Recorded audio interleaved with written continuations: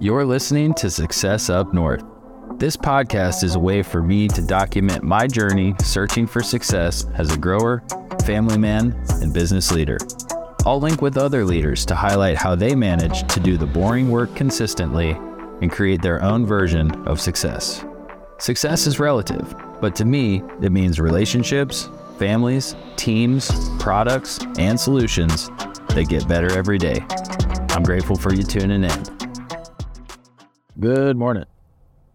We planted the indoor building B yesterday with 697, I believe, 6-inch Rockwool cubes.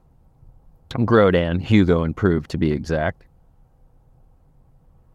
We've got apple fritter, white runts, cereal milk, and apples and bananas, plus some other testers that we're trying to see what they end up flowering like and what we can expect for them.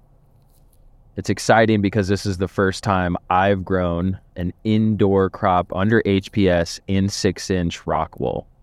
The greenhouse crop we grew during the full term part of the outdoor season was the first time I'd grown in Rockwool.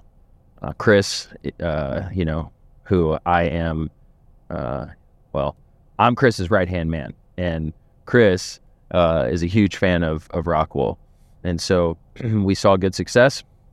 We're doubling down and running that in the indoor. So it's exciting because this is a first for me and the crew. This is actually the first indoor crop, a flowering crop, that we've grown together as a team, because all of our growth thus far has been in the greenhouse, outdoors, or when we've been using the indoor, it's been for vegetative purposes, either for mother stock and propagation. So it's a first, and it's exciting. It was a momentous occasion yesterday, the team planting up the crop. It went quick, got everything dialed in, and headed to check on it early this morning to see what's going on. Something I've been thinking a lot about when you get the chance to start a new crop, it's like starting a new season of life, or it's just a new opportunity. And it's like it's a big feeling, I guess, knowing that there's all this potential. And so something I've been thinking about and reflecting on is a quote I think I heard. I can't even remember who I heard it from, but it's, live a life worth living. And to me, that means get out there and don't procrastinate, do the shit that you need to do the boring work, be disciplined. And when all of those things add up, all those habits will equal something or an outcome that you desire. And so to me, it's grow a crop worth growing. When we plant a crop, we want the best for it. We want the outcome. The desire is to have top-notch quality, to have a high yield, to do it for as little as possible. If we aren't consistently waking up, telling ourselves today, it's the day that I continue to grow a crop worth growing, that could be the day that we slip. So today is day 2 of this crop. I believe we will be done about 12 weeks from now when it comes to completing the crop being dried and brought down. So let's see if each day we can grow a crop worth growing and accomplish what we're setting out to accomplish. It's a big opportunity, like I said. I'm headed out here early, trying to get to the farm at 6 so that I can check out this crop, then go look at the propagation area and the greenhouse, get 15 to 20 minutes in each spot, get my eyes on it, check some systems, talk to the team, and then head out.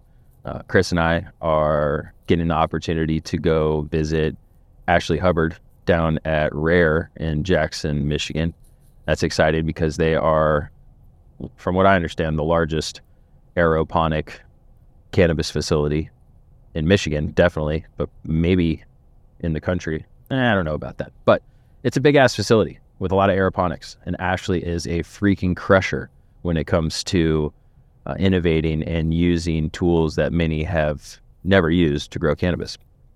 So I'm stoked to catch up with her, see what she's got under the hood out there at that facility, and understand what makes her unique as a grower, because I know she is unique and has different perspectives than a lot of folks. Similar perspectives, I'm sure, as well, but different. So that's an exciting visit. It's a long-ass drive.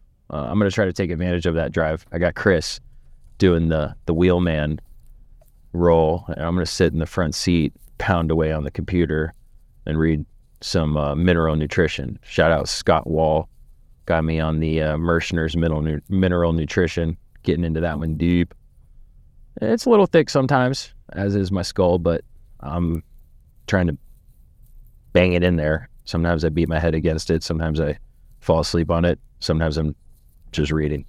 Need to do more of the just reading part, but we'll get there. Better every day. All right, folks.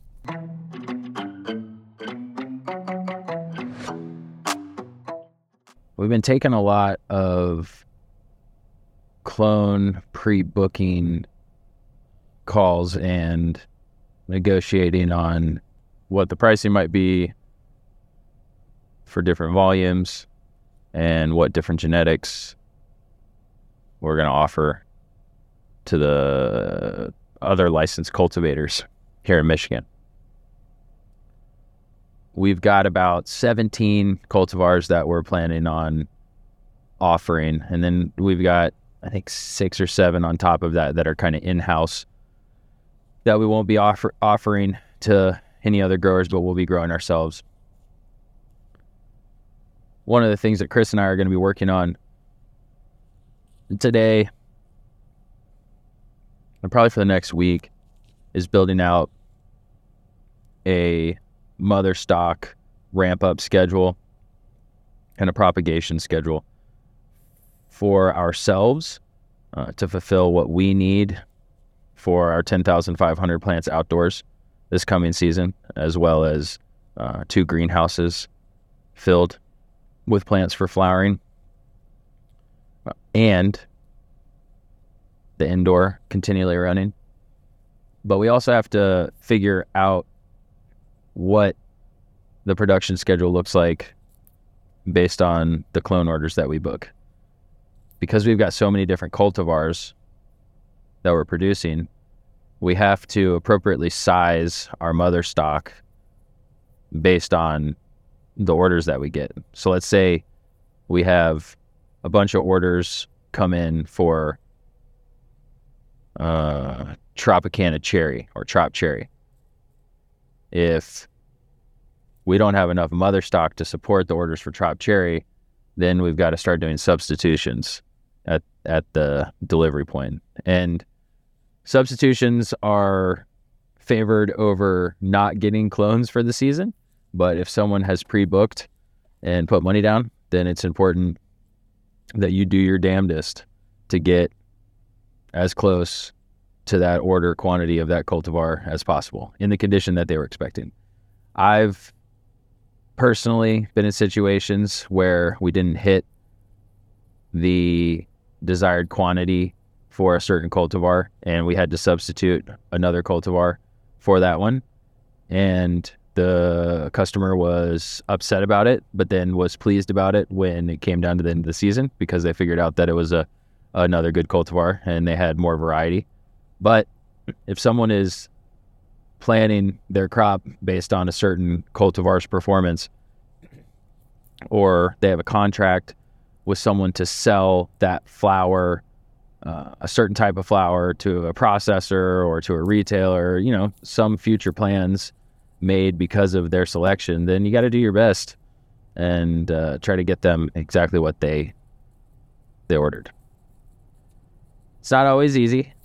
We're dealing with a perishable product, but continuous communication and letting folks know where you're at in the process and what you can and can't do as soon as possible is what really seems to drive success and maintain relationships. When you're not communicating and you get to a pivotal point and a hard conversation has to happen for the first time, it becomes adversarial right then and there. I bought these, I deserve this. You contracted me, we're serving you, back and forth.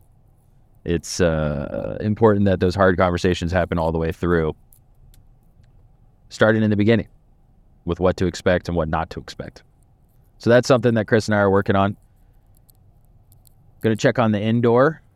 We planted it on Tuesday, Planted it on Tuesday. Yesterday morning it was looking good before I went to travel. So I'm excited to get back in there. Also check out the progress they made on getting the current mother stock in the greenhouse potted up into 5-gallon pots and on the floor instead of on the table. We're trying a few different techniques and sizes of mothers in the greenhouse right now, and taking indexing, understanding how many cuttings we can get off of a mother at the size that they're at, depending on the cultivar. All this is important data for us to be able to build our mother stock off of. And a good example is cereal milk provides way less clones per week or per unit of time than, say, an apple fritter or a white runs. It also roots a lot slower. So 3 to 5 days slower, for us at least, in the trials that we've had, cereal milk compared to like a white runs. So you've got to time that out a little bit differently. Maybe you need to take the cereal milk cuts at the beginning of the week for an order that is going to be, 2 weeks out at the beginning of that week. 18 days out. It's all about timing. Let's just say that. All right, I'm almost to the farm. Adios. You were listening to Success Up North.